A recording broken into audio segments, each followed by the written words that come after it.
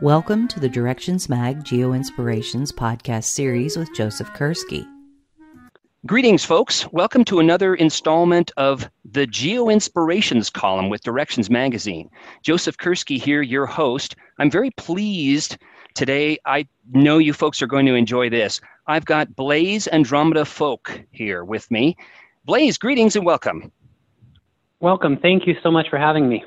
Thanks for the time. Absolutely. It's always a pleasure, and it's great to get the word out about what I do up in Alaska. Yeah, thanks. I was just going to say that Blaise is joining me from the last frontier from Alaska. And Blaise, if you could describe what exactly you do up there. I say up because for me in Colorado, it's sort of northwest, across a couple states, across a little bit of Canada on into Alaska. But also, if you could describe a little bit about how you got to the position that you are in today, that would be fascinating. Thanks. Yeah, absolutely. So currently, my title is Natural Resource Specialist with the State of Alaska Division of Natural Resources. In actuality, I'm a coal mining inspector and permitter. So the job gets split between on the ground, looking for environmental releases or housekeeping habits, construction of bridges and valley fills, etc. And then in the office, you're going back and forth with the Clean Water Act, your NPDES permits, how everything relates to the state management plan for post-mine reclamation, making sure everything aligns with the goals of the state. A big part of my job is GIS work. I'm very, very thankful to have a boss who is pushing for new technology, especially in the UAV realm. And so a large portion of our job is to take what's on the ground and then say that it is what's in the permit, as far as their regrade and where their drainages are, where the pits are located, etc. And most recently, we've been going through some bond release maps, which are a way for them to get back the money they bond in the mining process for environmental cleanup. And that it's in 3 stages. The first stage is on how the regrade performs compared on the ground versus on paper. And that old school way would be pulling transects across the whole thing, random transects, and saying that it's close enough. Now we have moved into using UAVs and using the transects as a check for it. And so it's really neat to come back and take your surface from a drone as well as the surface that was permitted and overlay them together and look for discrepancies. I like to call it topographic reconciliation is kind of how I feel about it, saying where it's off, where it's not. And then the next step up is the vegetative cover. And we have a near infrared sensor that lets us use NDVI, and it's great. You can pick out dead grass versus rocks on the edge of outslopes, or your alders versus your spruce. It's fantastic. My background is in gold mining, actually. I'm from Cripple Creek, Colorado. Which is indeed. the third biggest gold producing district ever. I stumbled into geography in college because it's the one class I could read the textbook for my freshman year and enjoy. And I ended up working at the gold mine, and they didn't have much in the way of a GIS person on site. And so my first internship was actually taking the surveyor's information and the AutoCAD information and creating the projection in ArcMap. So not quite a typical intern experience where I was just kind of let loose and told to do it right, which I think is great in hindsight. Well, it's a good testimony for, the listener to say, hey, if you don't know how to do something and your internship supervisor or your current position supervisor asks you to do something, it's okay to say, I'm not familiar with that, but I can learn. And you just did it. Absolutely. Yeah, I think that's a huge part of making a job enjoyable as well. Is if you knew everything about your job, it wouldn't be enjoyable. The ability to show up at a workplace and seek new information or new ways to do the same task that may be more efficient or more accurate. It's great to be in that opportunity. Blaise, you know I'm in the field of education. I actually might use that phrase of yours. If you knew everything about your job, it wouldn't be enjoyable. If you grant me permission, I'd like to be able to use that in the future because it is so appropriate. Yeah, absolutely. Especially as we move forward in, I mean, you were touching a bit on this, the advent of new techniques, new tools, hardware, software, data, et cetera, that we're using in the field of geospatial technology, UAVs being one of them. That is more essential than ever, right? That we embrace, okay, we're lifelong learners and we are immersed in a field that is rapidly changing. And in so doing our jobs, we are also advancing the whole field itself, right? We're not waiting for it to happen. You, for example, at the Alaska DNR, you're actually pushing the boundaries forward, not just in your own DNR, but other agencies would look at Alaska DNR, the Department of Natural Resources, and say, I want to do that too. Blaise, how do I do that? I salute you. Can you describe a little bit of, I work with universities, community colleges, and other levels of education, primary and secondary, after-school programs. In the universities and community colleges I've been to, just about every single remote sensing program, and this isn't going to be any surprise to you or probably most of the listeners, but most, if not all of them, have embraced some sort of UAV technology over the last 4 or 5 years. How many UAVs do you actually have there at the Department of Natural Resources, and what are your plans, going forward into this now, the 2020s, in terms of that technology? Where do you want to see it move to? As for how many UAV we have in DNR, I can't quite speak to that. We have Division of Forestry as part of DNR, and I know they use UAV for fire mapping, but my division doesn't interact with them so much, and my boss takes the lead on all of the DNR UAV. He's the lead for essentially DNR UAV, as I see it. As our coal mining program, we have one, I'm not sure quite what's active right now, 1 or 2 Mavic Airs, 1 or 2 Phantoms, and an M210 with a multispectral camera on it. And so the Mavic Airs and the Phantoms are both, I wouldn't necessarily call them recreational grade. The Air might be, but the Phantom turned out really good data. And the M210 is certainly an industrial use drone. We also combine this with propeller points, which are geo-referenced panels that we place out. And so it's essentially a checkered square, maybe 2 feet by 2 feet. And someone will go place those in the field, and the drone will fly it. Essentially, it's flying GPS receivers. So it's already kind of geo-referencing it for more accuracy. And that's been a huge help as well. It's not just the drone you have, it's your support software. We use AggieSoft to model our images as well. We've done some drone to map as well as Pix4D, but AggieSoft has produced the most consistent results so far, especially without I've heard it referred to like the black box effect of you can put result A, you can put your data in and you'll get an answer out, but you don't quite know exactly what's happening. And we found AggieSoft lets us really dial that in more. Well, it certainly has revolutionized many fields. I remember back in my USGS days, we had a whole team of photogrammetrists, right, that would create 2D and 3D models from, at that time, aerial imagery. And you're right, some of these tools are so push button these days is that it's wonderful, and I don't pine for the old clunky days. We are definitely standing on the shoulders of giants, right? These photogrammetrists really knew their stuff. But on the other hand, sometimes from a teaching or a research perspective, you do want to dig into what these tools actually do, so you can make some adjustments if you need to. I'm right with you there. Yeah. Thinking about the DNR, I have such respect for these Department of Natural Resources, having worked with people in just a few months ago, I was up at the Minnesota GIS-LIS conference, and they have great support from their Department of Natural Resources in that whole, remember that DNR Garmin, DNR GPS program that many of us used for years to get our data from a GPS unit into something like ArcGIS? I mean, that all came from the DNR. Yeah, That's great. Uh-huh. Yeah, I actually just referenced a friend who's at a gold mine in Mali to that same little tool. It's wonderful. I've used it every place I've been. Yeah. That's one of my favorite tools going. Indeed.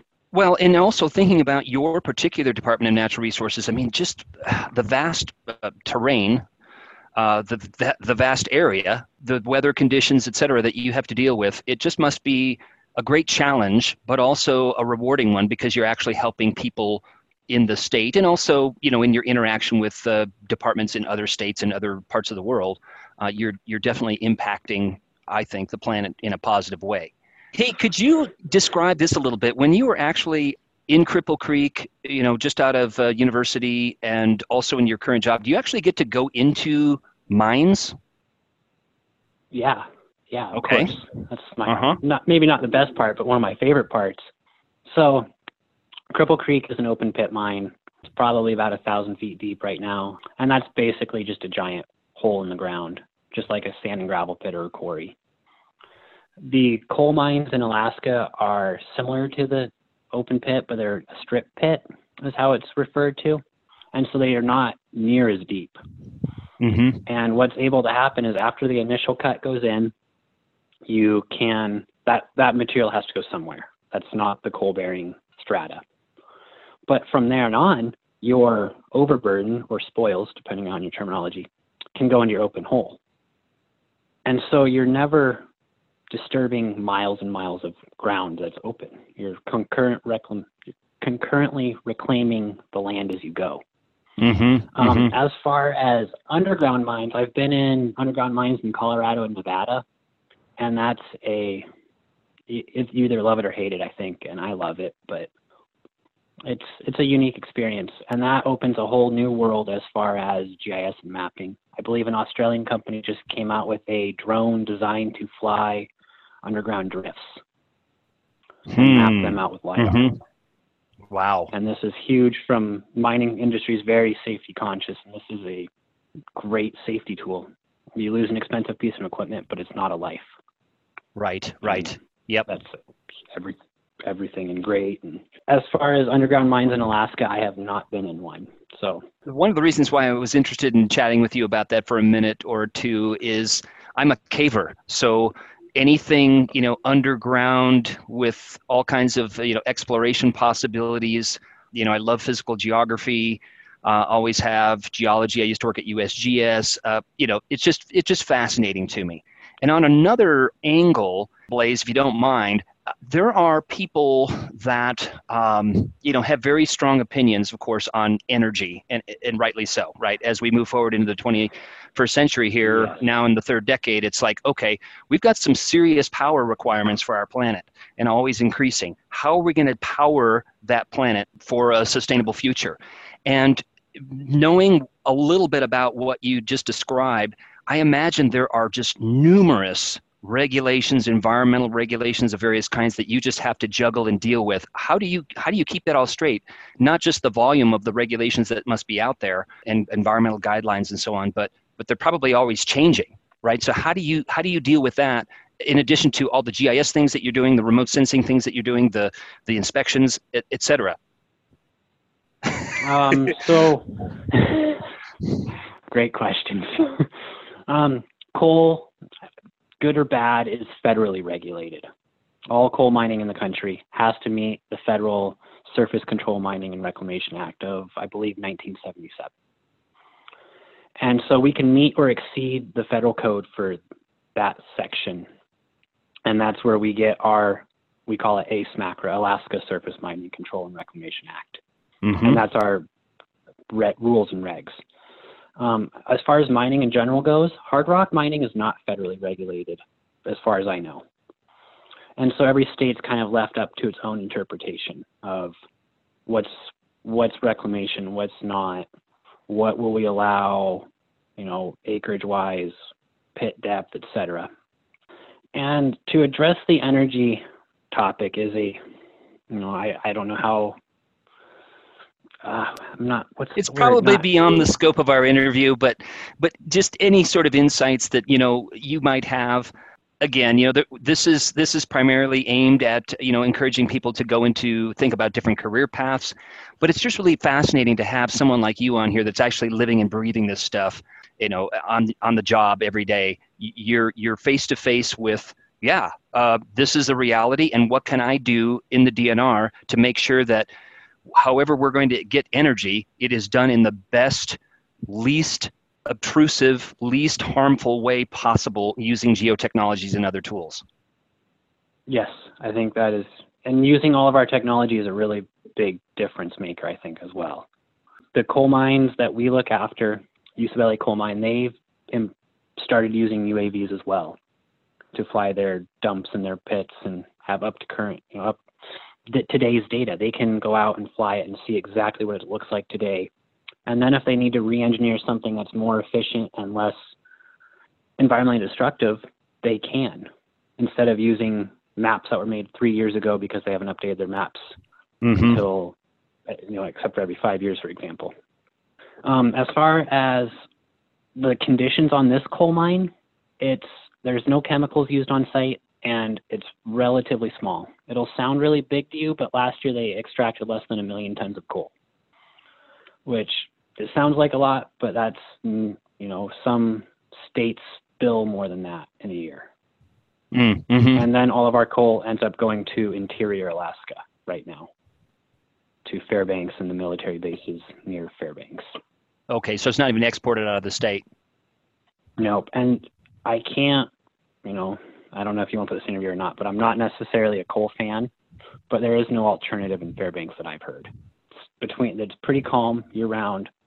They're down to 3 hours of daylight right now, and they can't get liquid natural gas, and there's no pipeline. Yep.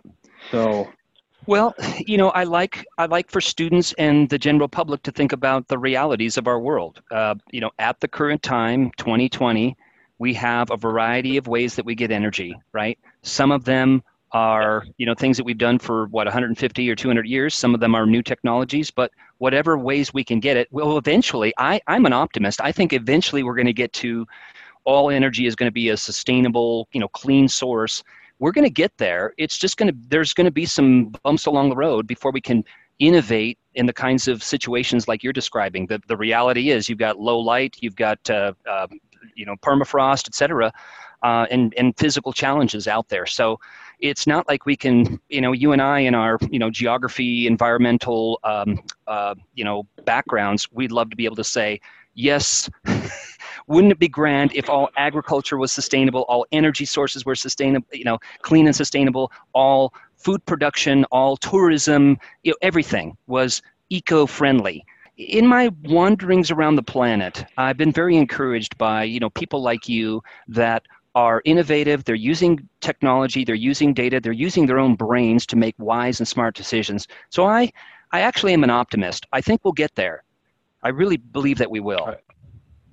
I agree. And I love that mining historically has been a little bit of a closed-minded, it's got a reputation for being a closed-minded industry. And I've really kind of taken pride in coming in as someone who would identify as environmentally friendly and trying to approach mining from that aspect. I understand mining is needed and nobody likes to look at it, but how can we do this in the best way possible is my goal. Yeah, well said. I look at a mine site. And I tell students, look, as you're going into careers, how can you make a difference? It may be in a established industry that maybe some people would not want to go into, maybe like yours.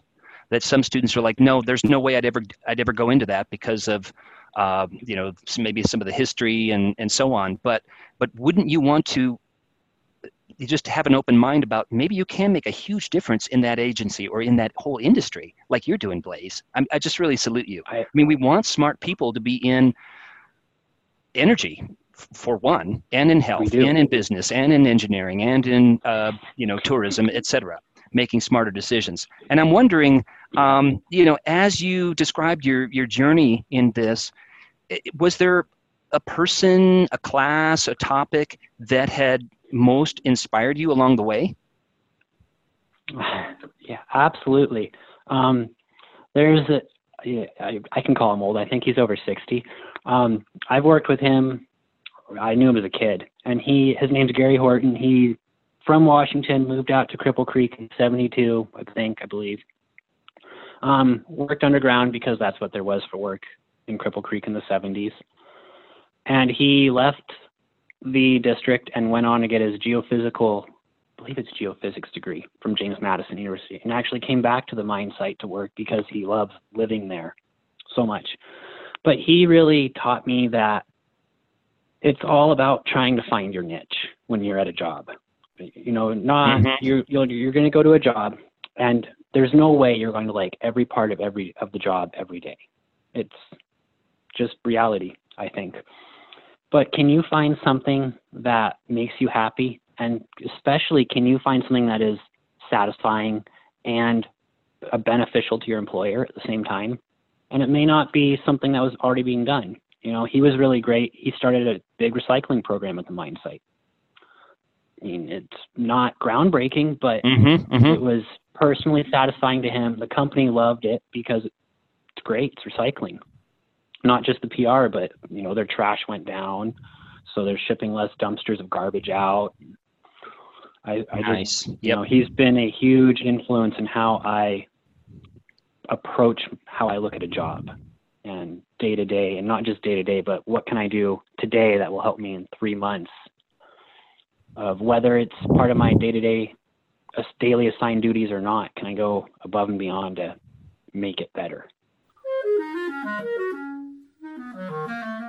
Well said. Thanks for sharing. A couple of things that you touched on, I'd just like to expand a little bit. First of all, there are some listeners, I'm sure, that are pushing that 60-year-old mark or have exceeded it. So I just wanted to encourage them. Okay, you've been around in geo, enviro, GIS for a while, decades, maybe since the 20th century, but you still have a lot of contributions to make. And so be encouraged. I mean, Blaze has got a really good mentor, person he looked up to. And so I just want to encourage, there's a lot of people involved with geo mentoring, for example. Also, second thing, I was at GMU about 2 months ago, very impressed by the faculty and the students there and their various programs. One of the things that they're doing now is they're embedding GIS in their School of Business, which is really exciting because in marketing, supply chain management, site selection, et cetera, they are using, they don't call it GIS per se. It's usually location analytics in a lot of these business schools, but I don't care what they call it. The good thing is that they're empowering those students to think spatially and use geospatial technologies to, and this is another thing you touched on, to benefit your employer. It's great if you care about the environment. Hey, great, I do too, and hopefully everybody does. But how are you going to, as you, I think, well put it, benefit your employer by the perspectives, the skills, the problem-solving abilities that you have? I think you put that really well. Benefit your employer. It's not about you. Sure, we want to all be lifelong learners, but if you go to your prospective employer, say, well, I want to learn more about the environment, or I want to get out in the field, or I want to learn more GIS or remote sensing. Well, great. Why should they pay you to do that, right? What value are you going to bring to that organization? Which sounds kind of, common sense, but I think it's important to remind people that you're benefiting your employer, and it is really a team effort. Unless you're a sole proprietor of your own company, it is really all about, how do you bring value to your employer so that the employer can bring value to, in your case, the state of Alaska and the citizens of the state. Yeah, that's a great way to put it. One of your interview questions was what do I think is the most important thing to work on as far as education, STEM, geospatial community. And I just wrote down not getting stuck in your, I really think that we don't like change as people. Most people don't like change. And it's really easy to go, show up, open ArcMap and just plug and chug the way you always have. Maybe there's a better way. And the open-mindedness to seek it out, or at least be willing to listen when someone approaches with new ideas that are outside the norm, or maybe just not available in your area currently, and you could be the one to introduce it. I think that's really big for innovation and advancement of the geospatial technologies. Yeah, thanks for the words of wisdom. I've not heard that plug and chug phrase before, Blaze. So that was an interesting one. But I get your point. It is we are always telling folks that as well. It's great to have these tools in ArcGIS Pro, ArcMap, or whatever tool you're using, but it's your brain that is the most important tool, right? You are the one that is framing the questions, and you're thinking about the problems to solve, and also think about problems maybe that your employer hasn't even told you to solve, but you're just being observant. Say, I want to solve that problem like the person you described earlier. Hey, there's no recycling program here. I'm going to start one. Okay, great. Do it. Yeah, encouraging people to think outside the software box, think outside even the set of problems that is part of your day-to-day work. That's exactly the kind of people that we need on our planet to move us forward. And isn't it interesting, Blaze, that as the years have gone on now, that we are having more and more different kinds of folks with different backgrounds and a diversity of opinions and thoughts and so on from different disciplines that are in geospatial now. We've got the sociologists and the economists and the, even people that have come up from art and, business, engineering now, data science and other computer science and other fields that are really lending a lot of richness to our whole profession and beyond. It's really an exciting time. It is. And I like to think of anything that's on the earth can be mapped in my mind. And if you map it with a technology, I think that's in some regards a geospatial technology. Indeed. And how you approach it and the boundaries of what we consider to be a map now are rapidly transforming, aren't they? When you look at things like the Flowing Data blog and some of the visualizations coming out from the New York Times even. I mean, a whole wide variety of sources nowadays. Sure, think critically about where those sources are and who created them and what classification method they used and, all that kind of core stuff. But that said, what we think of in terms of geo-visualization is rapidly changing and expanding. And I think for the better, it's lending a lot of, again, like we touched on earlier, new ways of solving problems. And it doesn't have to be, in some ways, we you and I and others, we love mapping. And that's why we got into this. But the goal is not really to make the perfect map, right? Or to make the perfect visualization. It's to actually think about and solve problems. And so having these boundaries become a bit blurred and expanded about what is a geovisualization, I think is an exciting development. Yeah, I totally agree. When I was a kid, we'd go through the local Cripple Creek Museum and they had, I'll call it a map for lack of a better term, but it was a glass display case and it had the underground mine tunnels stacked up on glass plates for each 100 feet level. And it was so fascinating as a kid to be able to look at this and say, well, here's where I live, and 600 feet below me, there's a tunnel.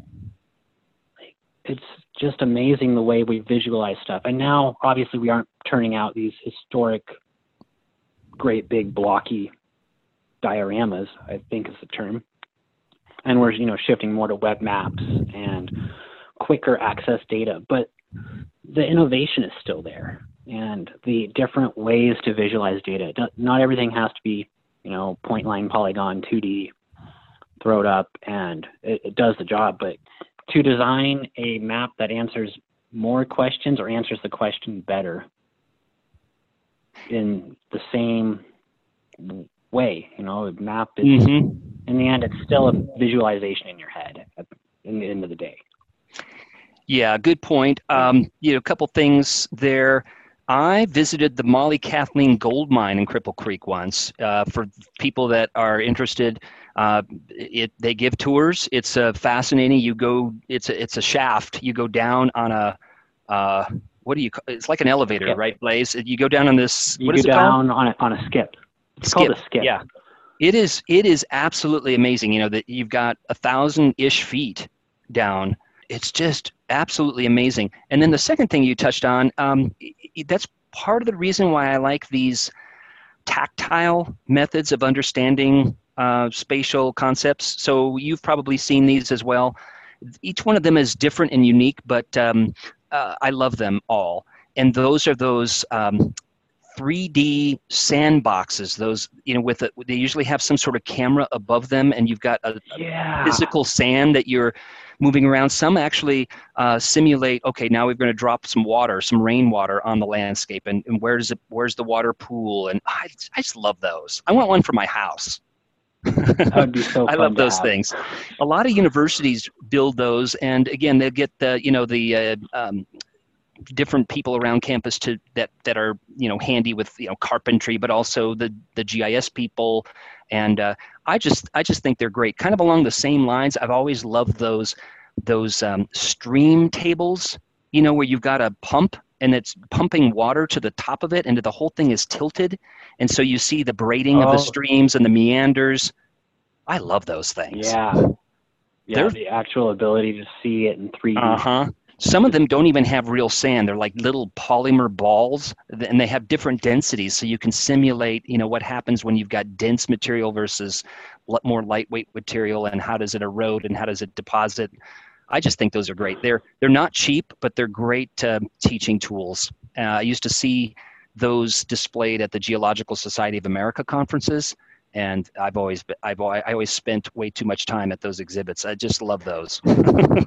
So I'm right with you. Yeah. On the tactile, there's still a lot of value in that. And on a really, really simple example, I sometimes use this super easy, but again, I think kind of a powerful way of teaching just plain old contour lines, topographic maps.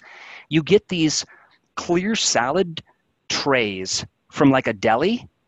They're plastic, okay. and you lay each one of them on a topo map, and with each layer, you're drawing a different contour line. And so when you stack these, maybe 9 or 10 of them, then you can rotate around. You actually see the ridge or the pit or the esker or the, the valley. You're seeing it with this clear, with these drawn lines on it. It's just, again, it's a really simple tool, but if students have difficulty, interpreting a 2D or a 3D paper or digital contour topographic lines, the HIPSO layer, for example, they can look at this and say, oh, okay, I get it.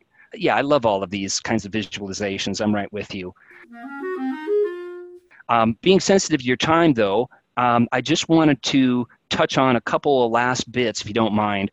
And you touched on this a little bit about your advice to a new professional in the field when you talked about, attitudes to have going into your employer. But if you want to just kind of sum up or add to your advice to a new professional in this field. I'd still consider myself a new professional in this field as well. But I don't know if it's right or wrong, but my goal is really not having a goal. I go into it. I showed up at my first job. I knew I liked GIS because I like maps. That's great. But how can I benefit my company with maps? And I was able to look at everything with an open mind and see where they were lacking, where I was lacking to get them there, and how I can do that. And so, maybe it's taking your geospatial perspective to a place of business that has never had one before. Not everybody, not that we don't need city planners and GIS analysts, but there's more to GIS than GIS analysts. I don't use GIS all day, every day, but I do use it enough that I would consider myself a geospatial professional. And I just feel that every industry in some way could be a geospatial industry, or at least have a geospatial niche inside that industry, and to not limit yourself to, going to school, getting a GIS degree because you like maps, and then just only looking at jobs that use GIS in the title. Very good point. And sometimes it takes, and this is a bit scary, but let's say, you and I and others listening have probably read articles about, X% of jobs by the end of this 2020s decade have not even been invented yet. Maybe it takes a person to go to an organization saying, okay, you don't have anybody here that is doing anything with geospatial technology, but let me show you how I can help you meet your mission, your goals, save you money, be more efficient, be more eco-friendly with the skills and abilities that I have. Maybe it's you going to that organization, again, admitting that it's a bit scary if they actually don't have a position advertised, you going there and saying, this is what I can offer you. But maybe in some cases, that's what it's going to take, because to solve all of these complex issues of our 21st century world, we're going to need exactly what you're saying, Blaise, I believe, geospatially enabled organizations. And that takes the geospatially enabled people to bring those organizations to realization that, yeah, this is valuable. And that organization might go to that individual and say, well, why do we need this kind of thing? I've got Google Maps on my phone. Why do I need anything else? Well, let me show you what this can actually do for your organization. So I really like what you're saying here. Appreciate the comments. Hey, Blaise, what about this? Do you have a favorite map or a favorite book that you'd like to share? I mean, my first favorite map that comes to mind is the 3D diorama. It just was such a great influence on me. Mm-hmm. If I had to pick another favorite map, it was, I don't remember who the author is. I'm sure I can find it. But it was an old 1800s map, and it had, when we hadn't fully mapped everything out yet. And on the bottom of the map, I believe it had, the height of the mountains, and it had a mountain that didn't exist as the tallest mountain in the world. Ah. And from what I've read, it took a little while to kind of break the myth that this mountain didn't exist. And it's just really easy to see what's on a map and believe it. And I just really like that this map was now 21st century, obviously wrong. It was so believable back then. It reminds me, Blaise, of the North America map, actually maps, plural, showing California as an island. Remember those? And yes, they had these accounts from sailors that said, we sailed around California. We know it's an island. And so it persisted for, I believe, 120-ish years on maps until it finally evolved into the shape with the peninsula on the south end. But it kind of reminds me of that. Let me ask you this. Many of us have this wonderful image of Alaska, and I've been up there a couple times, once for the USGS and once on vacation, and absolutely loved it, of course. What's the best thing about actually living there? Because I'm sure there's some differences, right, between visiting and actually living there. But what's the best thing about living in Alaska? Boy, that's a tough question. For me, at least right now, it is the daylight. In the summer, it's really easy to get off work and lose track of time outside until 11 p.m. or midnight. And in the winter, the days are short, but you get hour-long sunsets every day. Just the way the curvature of the earth and the sunset takes so long and it's really easy to come up and visit and be kind of amazed at how long the day is. Most people are saying that because they don't come in winter. But then they get to go home and they get to go back to their regular sleep schedule. Not up here where you're, 19 hours of daylight in the summer. And there is just no sense of normalcy there. Yeah. Summer, winter, it's really bizarre to experience months on end of constant change of daylight. Mm-hmm. Oh gosh, yeah, especially where you've got this rapidly increasing and decreasing number of hours of sunlight, in March and October-ish, right in there. Yeah. I also wonder, is it a challenge when, so you're out till midnight and, June, July, August, and I've got to wake up at 6 o'clock and go to work. Is that a big shock to the system? Or do you just say, hey, in the summer, I'm just not going to get that much sleep because I want to be able to take advantage of the natural beauty and be out hiking until midnight? I would say that a lot of people have taken that attitude towards it, especially, June, July, around the solstice. And sometime around August, when you start to be able to, see the stars again at some point in night, pretty much everyone's going to have some downtime where they crash and they're going to have to make up. You're just physically worn out because you are chasing the daylight. And it's really hard to it's really hard to tell yourself to go to bed when the sun is still inches off the horizon. Mm-hmm. Mm-hmm. So have you been over to Nome, Kotzebue, way over there, Northwest? Unfortunately, I have not been out to Northwest Alaska yet. There is a coal field out there, but it's, as far as extraction, it's dormant right now. It's just so remote and so environmentally challenging to get to live there, work there. Not to mention try and permit a coal mine in the Arctic is just a nightmare for a company to consider, I would imagine. I've got some friends out in Nome, and it sounds like it's very different. They deal with a lot of sea ice issues and weather the weather in Alaska has changed my mind of what bad weather is. Massive windstorms. We've had a lot of rain in December this year in Alaska. You can call it climate change or just weather. Overall trends are it's getting warmer, significantly warmer, fast. Northwest Alaska also has a lot of draw. There's a lot of minerals out there. Red Dog Mine is up northeast of Kotzebue, I believe, and that's the largest zinc mine in the world. I did not know that. Okay, interesting. I'm learning a lot from you today, and touching on that last thing, I'm sure that you deal with this with maybe new employees that are up there. You probably have a big safety briefing, right? Not just on the job, but people moving there. That you need to. It's not just a good thing to know about weather changes, but your life could depend on it, right? You really have to be tough and resilient and be prepared. I mean, even here in Colorado, where I am and where you used to live, as you know, you think, it's the lower 48, I can go in the mountains and I'm going to be fine. But every year, right, people get into dangerous situations because they're not prepared. They're up there at high altitude. They're wearing a T-shirt, and all of a sudden it'll snow in July, that kind of stuff. But up by you, that whole situation times 50, times 100, right, where you're constantly having to, and probably not just the cold extremes, but I would think the heat extremes too in the summertime, hot.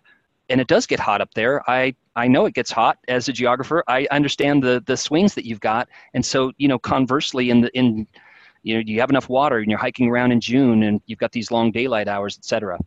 Yeah, it just brings a whole new set of challenges. When I've driven up here twice when we were moving up that process, and it just really struck me like Colorado on steroids.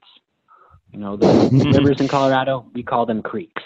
Yep. The mountains they're not as tall. We don't have 50 some 14ers. I think there's only 4 or 5 mountains in the state that are over 14,000 feet. But in Anchorage, you sit here at sea level and you look up at 5,000, 6,000 foot peaks, and tree line's only 2,500 or so. And so you really get that feel of just big. Everything's big, and it's kind of awe-inspiring to take that in on a daily basis. I admire you, Blaze. You're an innovator. You're a lifelong learner. You appreciate the natural beauty. You're doing all that you can to ensure that the earth is as well protected as it can be in your field. And you're, I think, a really great example of a person that, embraces, new tools, new technologies, but thinking outside the box, challenging yourself. And so really appreciate all the comments that you've shared today.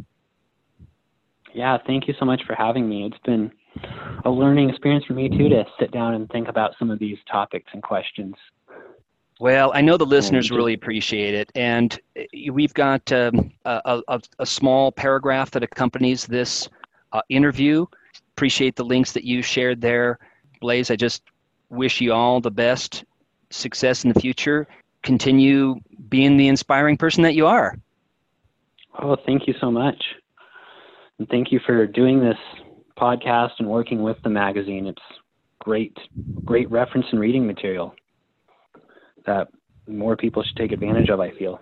We had Blaze Andromeda Folk on today from the Alaska Department of Natural Resources. Thanks for joining us.